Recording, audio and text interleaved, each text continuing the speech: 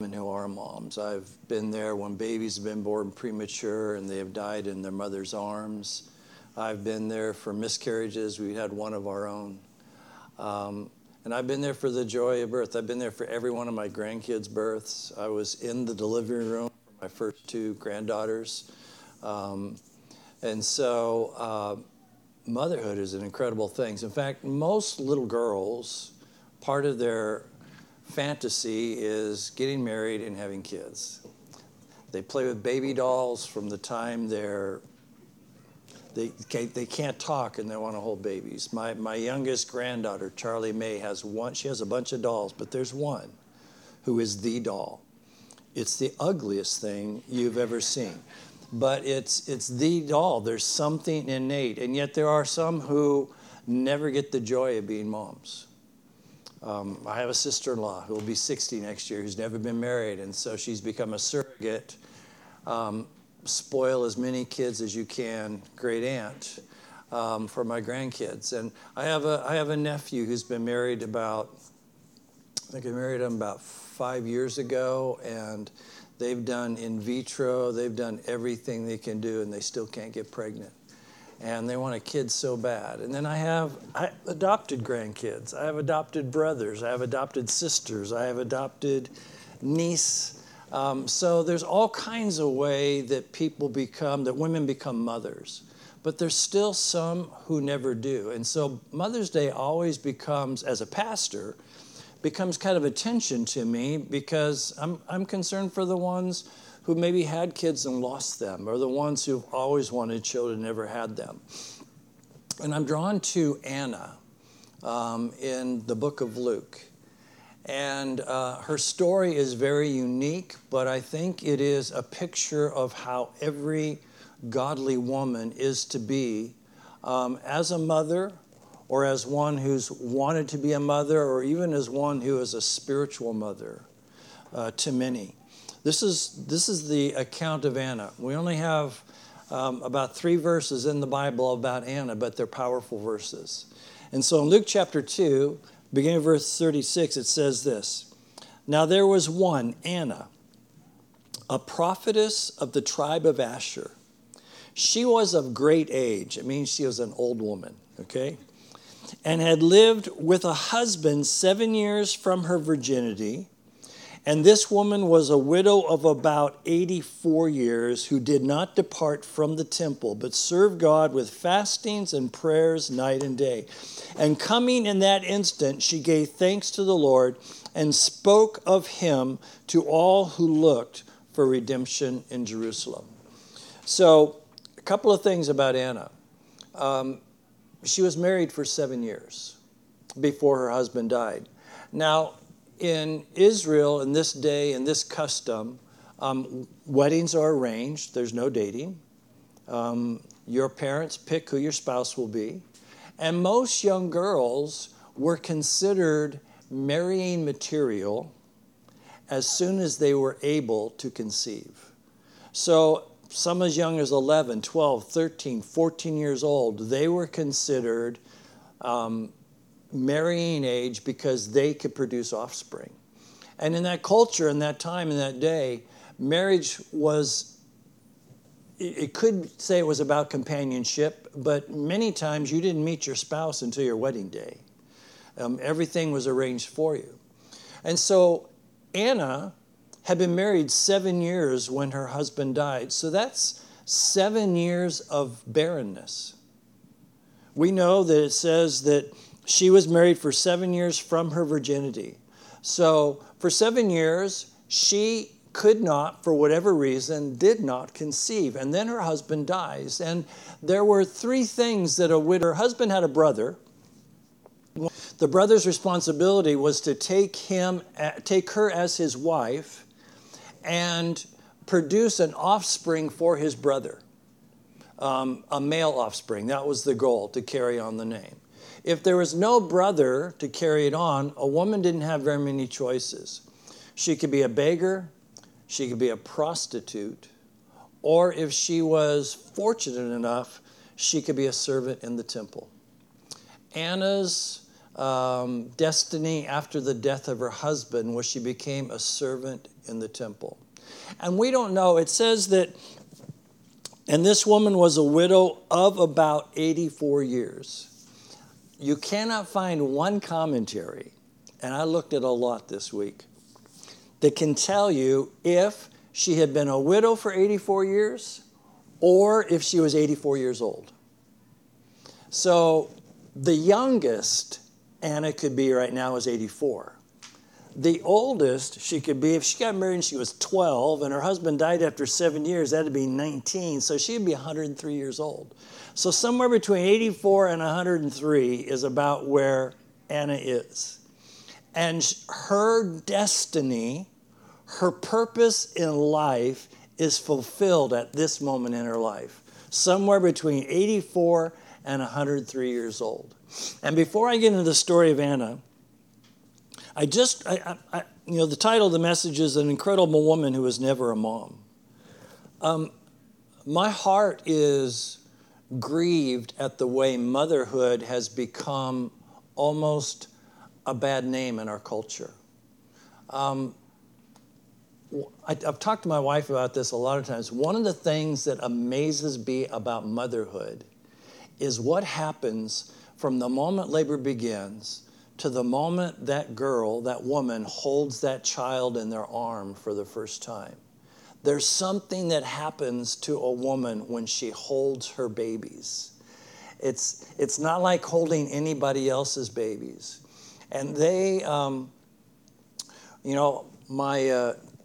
my daughter adopted 2 kids, and their parents lost their rights because of drugs.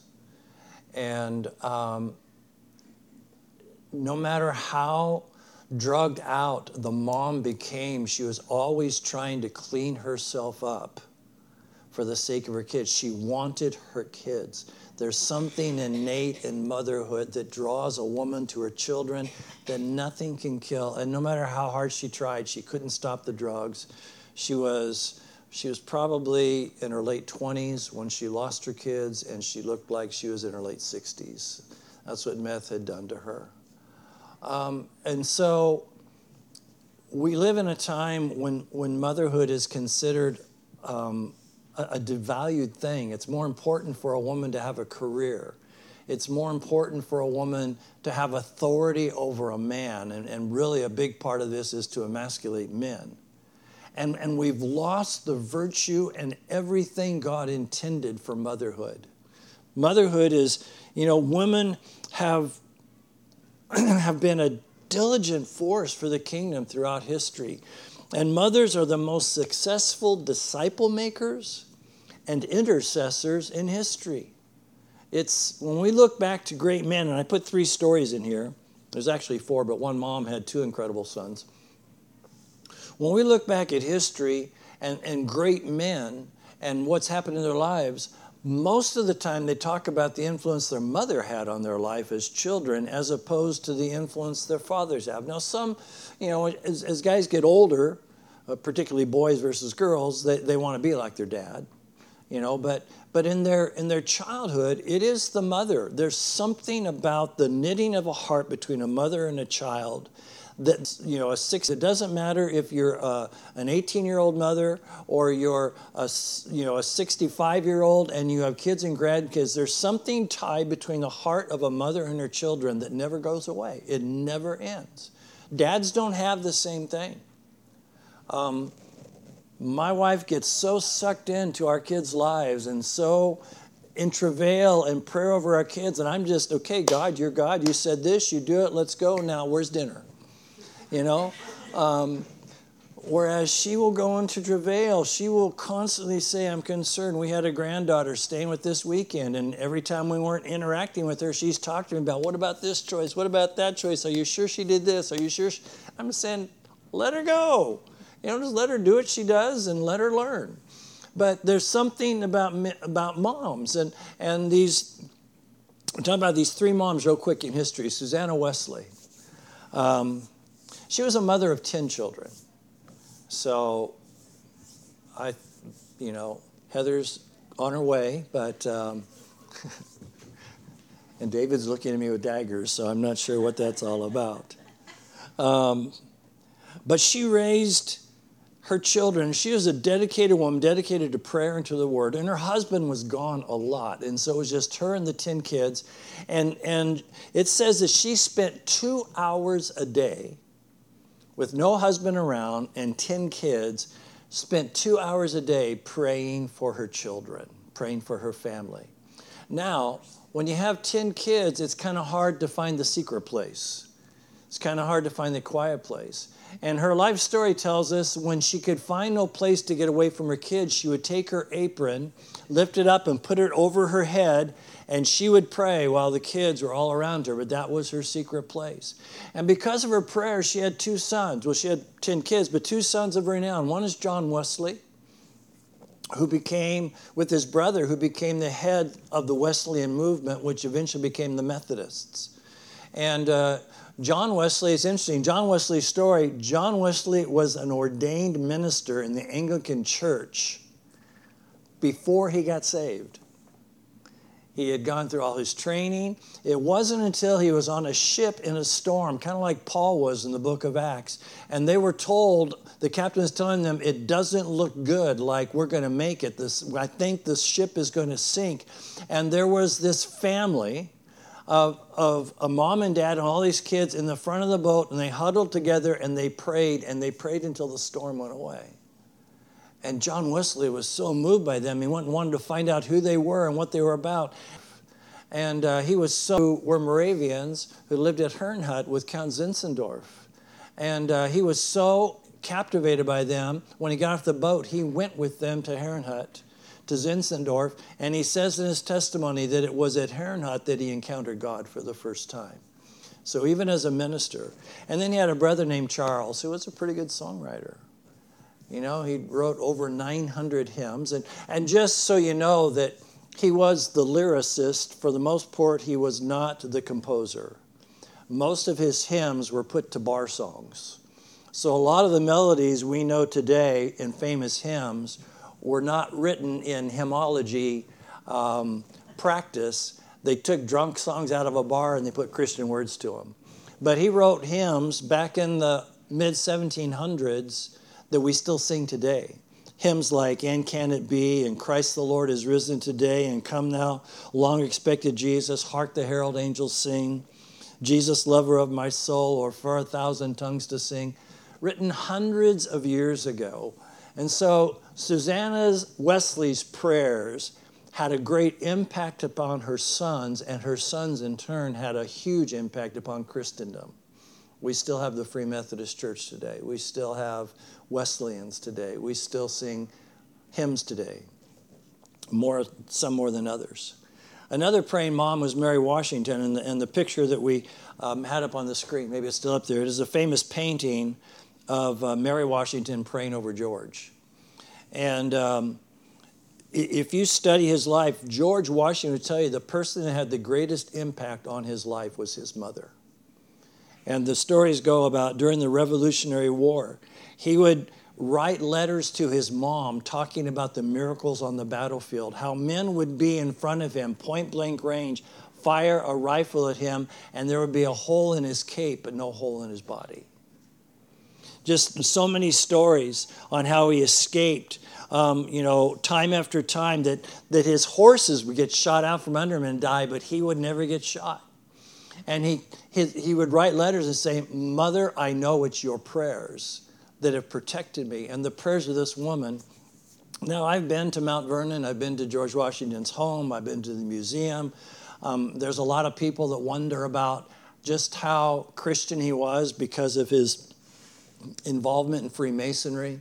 But I think history records, truthfully, that this man was a man of God who put great faith in prayer and believed it was his mother's prayers that changed his life. And then a woman we don't hear much about, Morrow Graham. What a name, Morrow. She had this little boy named Billy. And she prayed this boy into being an evangelist. And at the end of his life, he had led nearly 3 million people to Christ, and he had preached to over 80 million people. Just from the prayers of a mom, of a little hick boy in the backwoods, of North Carolina. So I think one of Satan's main strategies has been to destroy women. And I'll tell you one of the reasons I think so. And this is Rick's opinion, but I think it's biblical. If we go back to the garden, and you go back, and after Adam and Eve have eaten of the fruit, they've found themselves to be naked. God has, sacrificed an animal, has made clothing for them. He pronounces something over each one of them. He talks about Adam is going to have to toil with the earth for the rest of his days. But he says of Eve, he said, and your seed, the heel of your seed will bruise the head of the serpent. The seed of woman. Jesus is the only one born of the seed of woman. So all the way back in the garden, God said, Satan is going to have to deal with the seed of a woman. And I think that's why he wants to destroy everything he can about womanhood. Because without moms, there's no kids. And without kids, then there's nobody to be born, to be raised, to continue the story of Jesus. And so his plan has been to devalue, to minimize womanhood and motherhood. Everything we hear in our culture today is about the battle for women to be equal with men. And we just need to know that's not the way God intended it. That's not the way the Bible talks about it. It's not the way it's supposed to be.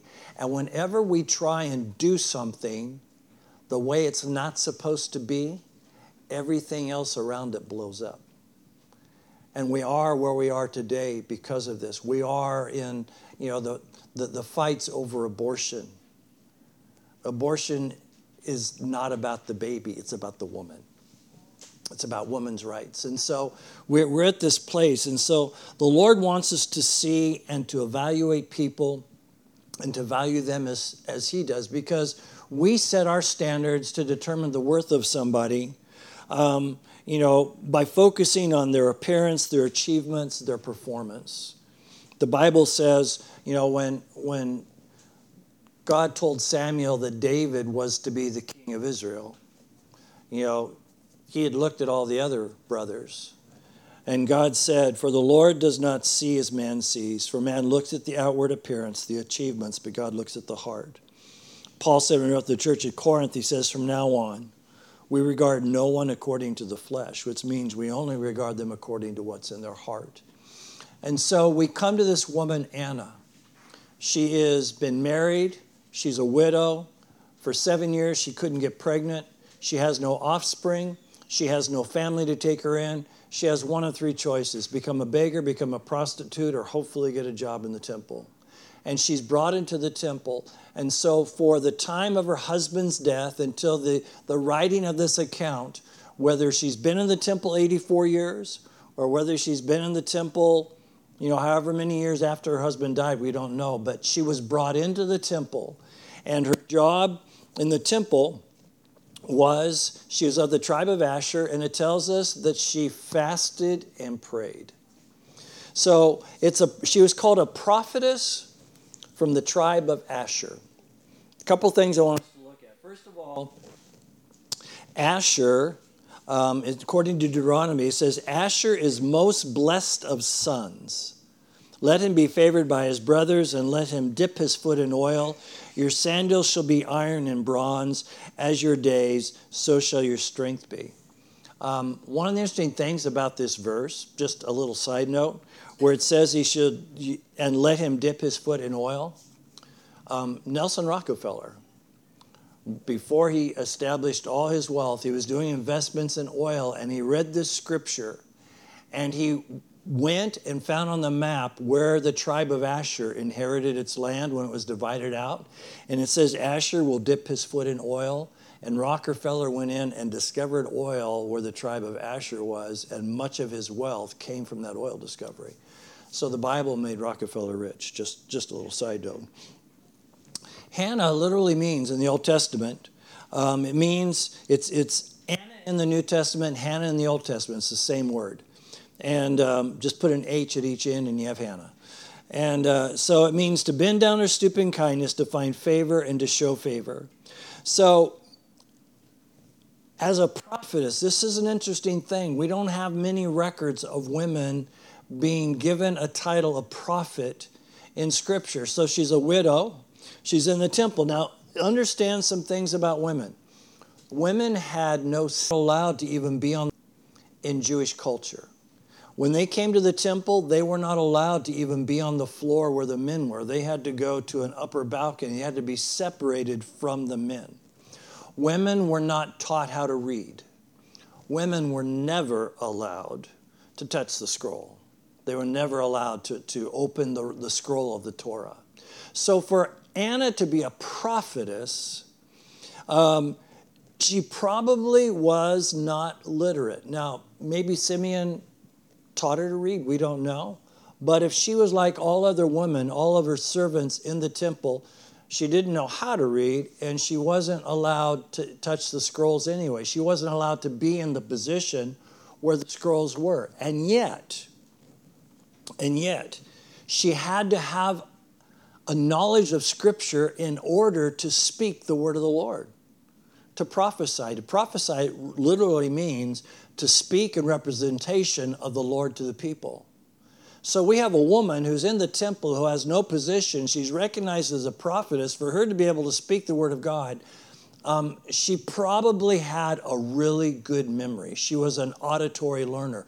She heard the word. She was in there a lot of years. You hear, and they didn't have the whole Bible like we have. They had the Pentateuch, and they read the Pentateuch over and over and over and over again in the temple. And she heard it over and over and over again. So she knew the word of God. She committed it to her mind and to her heart. And we just have to assume why she was called a prophetess, because the Bible doesn't tell us anywhere how she got that title.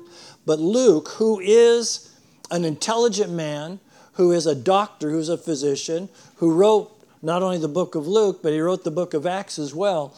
Luke is a very astute man, so he would not put the title of prophetess on Anna if it were not so, and he wouldn't do it if there wasn't something to substantiate the position, the authority of prophetess. Israel was built upon the law and the prophets.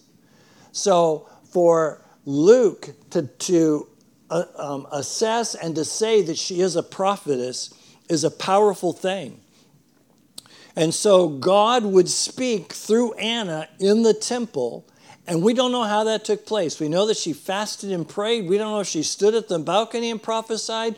We don't know if she one-on-one went to the priest and prophesied. We just know that however she did it, Anna had a reputation. Anna was known as a prophetess. Now, in the Old Testament, a lot of prophets were not prophets like Elijah or like Elisha. They were a lot of them were musicians who prophesied upon instruments. It says in 1 Samuel 10:5, "And after that you shall come to the hill of God where the Philistine garrison is, and it will happen when you have come there to the city that you will meet a group of prophets coming down from the high place with a stringed instrument, a tambourine, a flute, and a harp before them, and they will be prophesying." So it could very well be that she was considered a prophetess because after she heard the word of God day in and day out, after she fasted and prayed day in and day out, the outpouring of what she heard and what she did was songs to the Lord. And it could quite possibly be she was just in the temple singing songs to the Lord out of what she did, out of her heart, out of what would come out of her prayer session. We don't know. There were other prophetesses in Scripture. One of them wasn't a very good person. Her name was Jezebel, and she proclaimed herself to be a prophetess. Nobody said, "Oh, there's Jezebel the prophetess." She said, "I'm a prophetess of Baal." And in fact, it says in Revelation 2:20, "Nevertheless, I have a few things against you because you allow that woman Jezebel, who calls herself a prophetess." So that hers. Who prophesied. And then we're told in Acts 21:9 that Philip had 4 daughters who prophesied. And again, we don't know if they were singers and they prophesied in singing. We don't know if they walked around the streets prophesying. We just know the Bible. Again, this is Luke writing, by the way. So Luke writes and tells us Anna is a prophetess. Luke writes the book of Acts, and he tells us the daughters of Philip prophesy. So we know this. She's a prophetess. We also know she's old. She's a senior citizen. And again, we don't know if she was 103 or if she was 84. So she was either a really old 84 or a really young 103. I don't know. But she exemplified, I believe, the qualities that Paul talks about when he writes to Titus. He gives Titus these instructions about what an elder should be, and also about how older women are to mentor, younger women. This is what he says. Older women, likewise, be reverent in behavior, not slanderers, not given to much wine, teachers of good things, that they admonish the young women to love their husbands and their children, to be discreet, to be chaste, to be homemakers, good, obedient to their own husbands, that the word of God may not be blasphemed. So her prophetic anointing was untainted by the spirit of the age, which was displayed by the Sanhedrin. The Sanhedrin just made up stuff as they went along. They took the law, but they always took and they twisted the law to make it say something that Anna was not that type of person. Her anointed ministry during her later years is a great example to older women. One of the reasons also we know that she is a prophetess is because of what she says when Jesus shows up in the temple, which we'll get to in just a second. So, her anointing ministry, there's always ministry for the sensitive, obedient, and the pure. Older women in our community are great examples to the younger women. Delia's not here today because her drains under her house have broken or backed up something. They're leaking water in the house, so she has a son-in-law for Mother's Day who's coming to crawl under her house and see what he can do to fix it. But I love Delia's story because, Delia was 15 years old when she got married. Just came, he swept her off her feet, said, let's go get married. She says, Mom, I'm getting married. She married him, and they took off, and they lived on Dalton Street, right behind the pawn shop. And she came to the Lord pretty quickly after they got married. And her husband used to mock her and scoff her and do everything about her faith. He set up his garage to be a sports bar, and he would have all the men from the neighborhood come around, and they would watch all the sports and get drunk in the garage. But Delia, day in and day out, for 43 years, prayed for her husband. And a few months before he died, he gave his heart to the Lord. That's something that older women need to teach younger women, to persevere, to not give up. There could have been some time where she just said, God, I give up on him. But she didn't, no matter what he did. And the interesting thing is, God used his cancer because she'd have to drive him twice a day down to USC to get his treatments. And he couldn't drive, so he'd sit in the car and she would play teaching series on the radio, and he couldn't turn it off. And in listening to those, he gave his heart to the Lord. So God used his sickness to answer her prayers. But her prayer never was, get him saved and take him from me. But he did. So when it comes to you don't turn and worship the Lord, there is no retirement. You don't turn a certain age and go, okay, I'm done ministering. You're going to minister as long as you live, as long as you have breath. And so we're all equipped to serve God, however, in whatever capacity, according to our gifts. We're not to measure ourselves against anybody else. There was one Anna. There will never be another Anna. There's one Delia. There will never be another Delia. But every one of us is unique in what God has called us to do. So she was old. She was a widow. We know she was a widow. And she had this experience. The Old Testament, she had these promises to stand upon. In Isaiah 68:5, it says that God is a father to the fatherless, a defender of widows is God in his holy habitations. And Isaiah 54:5 says, for your husband is your maker, whose name is the Lord of hosts. So throughout her widowhood, even to her old age, I don't think Anna ever considered herself husbandless. I don't think that was ever an issue because she believed the word of God. She believed that God was her husband and that God would take care of her. So throughout her long widowhood, she was unwearying and unwavering in her devotion to God. She trusted God, and her gray hair was her crown of glory. And I'm assuming she had gray hair, okay? I don't know, but just from experience. She didn't have kids, she probably did. Oh. Janet said she didn't have kids, so she probably didn't have gray hair. But, and so Anna devoted herself continually to attendance, night and day services of the temple. It says she served God with fastings and prayers night and day. Now, there is so much you can read into that short sentence. What does that mean? Did she fast and pray every day? Did she, when everybody else was in bed, was she up in the temple praying? We do know this, that there are different times in the day that the rabbis go to pray, even into the middle of the night.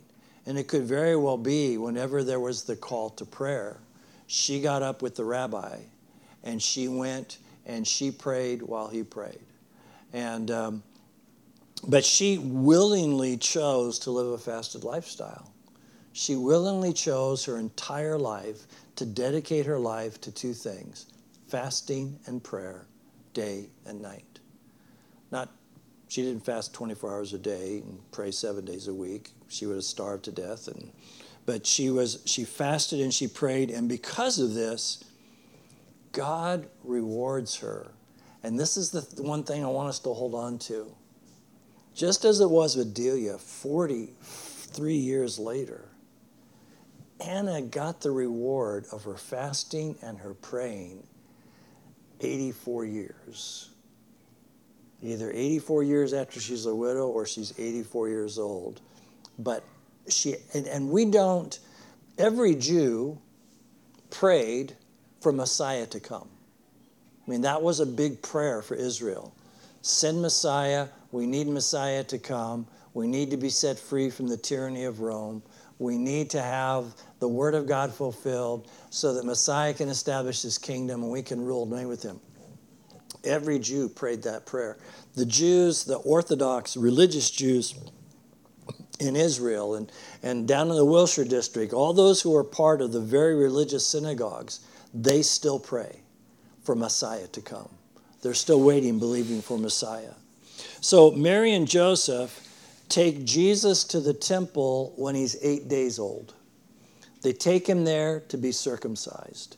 They come into the temple, and as they walk in, Simeon, who is an old man as well, we don't know how old he is, but this is what it says, what Luke tells us about Simeon.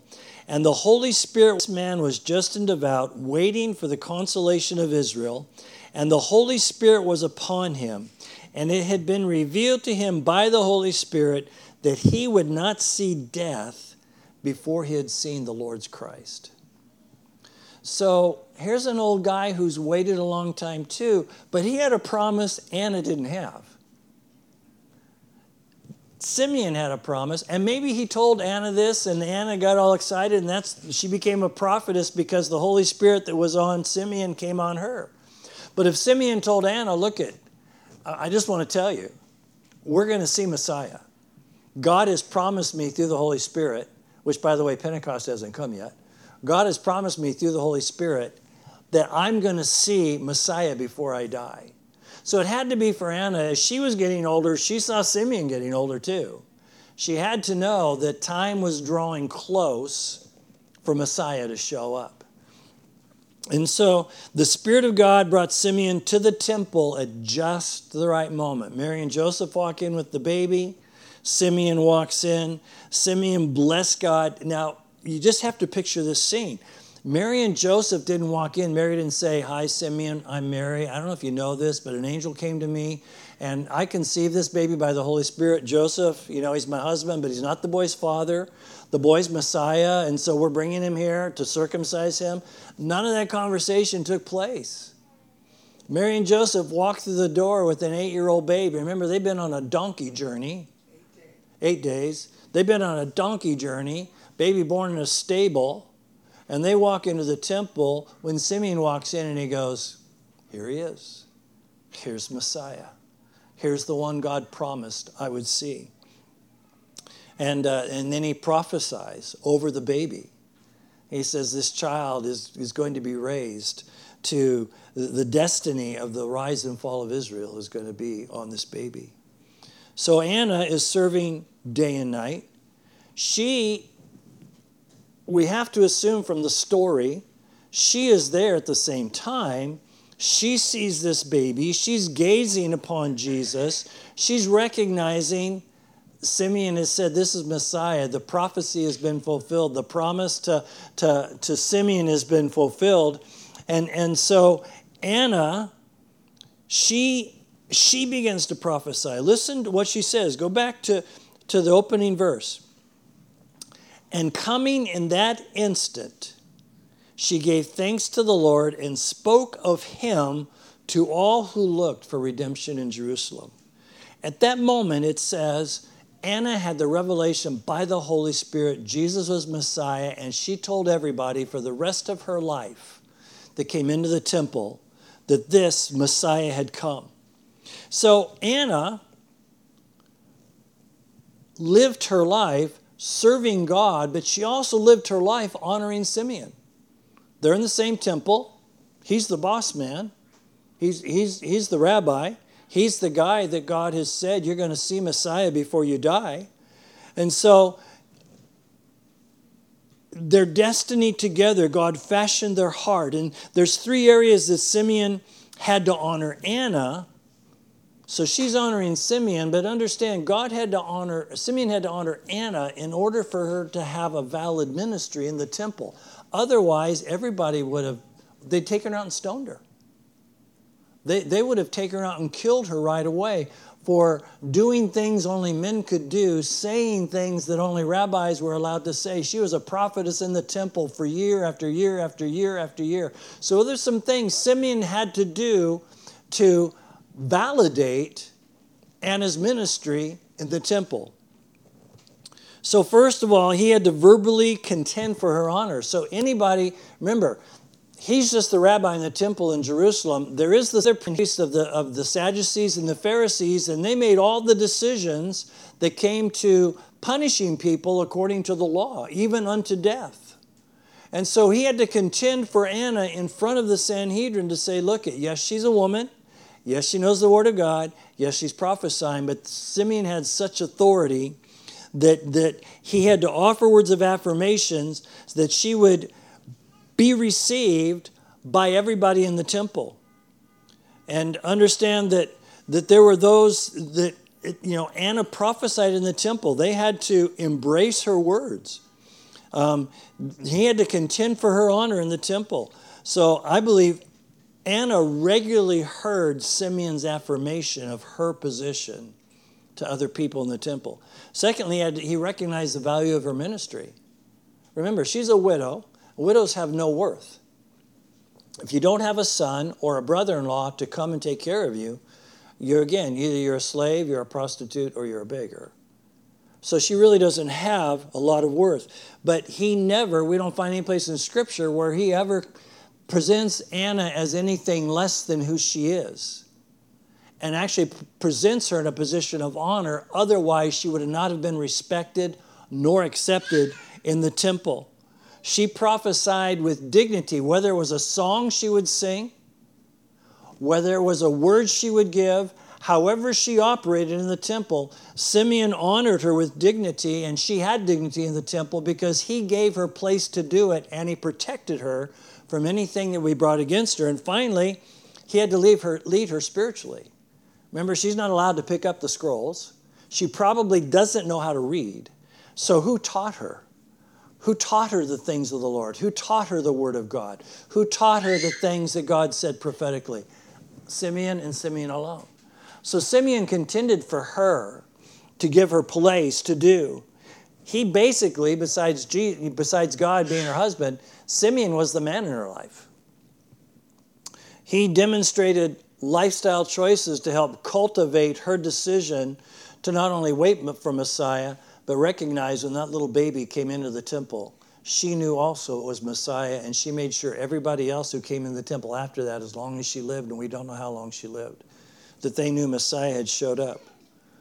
So one of the greatest gifts that Simeon gave Anna, I believe, is one of the great gifts that we are giving to women in the church today. And that is the place to teach, the place to lead and worship, the place to be honored as those who are representatives, prophetic representatives of God. And so, as we review Anna's life, here's what we know about this woman who never had the privilege of being a mom. She was dedicated to the memorization and the proclamation of God's word. Otherwise, there's no other way she could know it. She was frequently found in the house of the Lord night and day, fasting and praying. Her life was defined by God's presence. She was given the great gift of beholding Jesus. I just want you to think about that for a moment. Because besides Mary and Joseph, Elizabeth, who is Mary's cousin, who birthed John the Baptist, because John the Baptist did a little somersault in her tummy. When Mary showed up with Jesus in her tummy, Elizabeth knew Messiah was in the belly of Mary. Besides Mary, Joseph, and Elizabeth, it is only Simeon and Anna who know that Jesus is Messiah until he begins his ministry at age 30. So that's quite an honor. That's quite a privilege God gave these two people. And he gave it to Anna, I believe, because of her faithfulness to pray for Messiah day and night with fastings and prayer. And the same holds true today. Those who share in Anna's attributes are also granted the blessing of seeing the Lord. Not in the same physical way, although we may see him return, but definitely in the spiritual way. I just encourage moms and sisters, aunts, grandmas, don't ever stop praying for the kids in your life. Whether they are children, grandchildren, nieces, nephews, neighbors, don't ever stop. Whoever God puts on your heart to pray for, pray until. Pray until. We love our grandkids, and we love the fact that every one of our grandkids has been raised to know the Lord. But we continue to pray for them daily for the things we believe God's called them to. We don't say, God, we believe you called them to this. We say, God, we ask that you guide their steps into the calling and destiny that you put in them before they were formed in their mother's womb. Because that's what the Bible says. The Bible says, before I knit you together in your mother's womb, I knew you. That's a pretty strong statement about us. Husbands and children should be a Simeon to their wife and their mother. Verbally contend for her honor. Affirm the value of her ministry. Lead as a husband and learn from her spiritually as a child. And so I think if any woman, whether you're a mother or not, wants to pick a woman, I think there's two women in the Bible. There's a lot of great women in the Bible. Jochebed, the mother of Moses, what an incredible story. Hannah, the mother of Samuel, what an incredible story. Anna, the mother of no one. But there's two women in the Bible that I think if every mom, every woman would attain to be, it would be Anna, who had no children, and Mary of Bethany, who as far as we know had no children either. But Mary of Bethany was the one who desired the better thing. When Martha was busy working and Mary sat at the feet of Jesus and Martha said, Jesus, I'm doing all the work, make her help me. And Jesus said, Martha, Martha, Martha, you've worried about so many things. Mary has desired the better thing. And Mary and Bethany knew what a passionate love affair with Jesus was all about and how it would shape her destiny and purpose. Anna knew the same thing. So if women want to model your life after somebody in the Bible, here's two women who never had babies that we know of. We're pretty sure Mary and Bethany never got married. She and her sister Martha and their brother Lazarus lived together. So let's pray. God, we thank you for the Anna anointing. God, we thank you for the women who are mothers and who are not mothers, but who have been given a destiny to pray into the destiny of the lives of those you've entrusted to their care or to their realm of influence. I pray for moms here today that they will never, ever stop praying for their children. God, that they won't spend their time telling you what they want their child to be. They will instead ask you how they are to speak into their child's life so their child becomes who you made them to be. God, we pray for every woman who is not a mother, that they would pray even now, God, as women would pray for husbands, that they would pray for the children of their destiny. One of the things that we have to come to grips with, women may choose to have babies, or they may get pregnant for a reason other than their choosing. Women choose who they want to marry. Women try and choose when they want to have kids. No matter how many choices we have, no matter how many choices a mom has, she never, ever chooses who her child will be. We are given our children by your choice, God, not by ours. That you knew them before they were knit together in their mother's womb. You had a purpose and a destiny for them that only that mom, that only that dad could achieve in accomplishing in the life of that child. I pray, God, that every mother will remember that. The child that you call your own, the children you call your own, you didn't choose them. God chose them for you.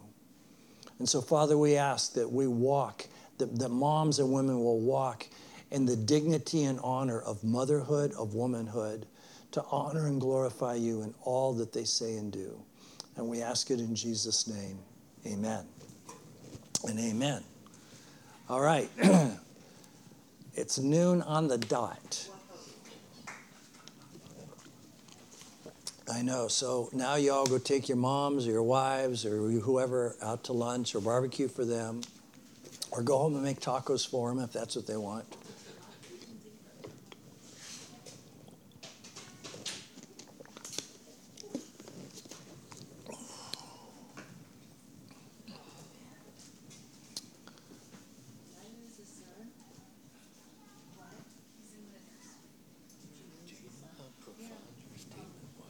Which one? About Anna and Simeon being, plus Joseph and Mary being the only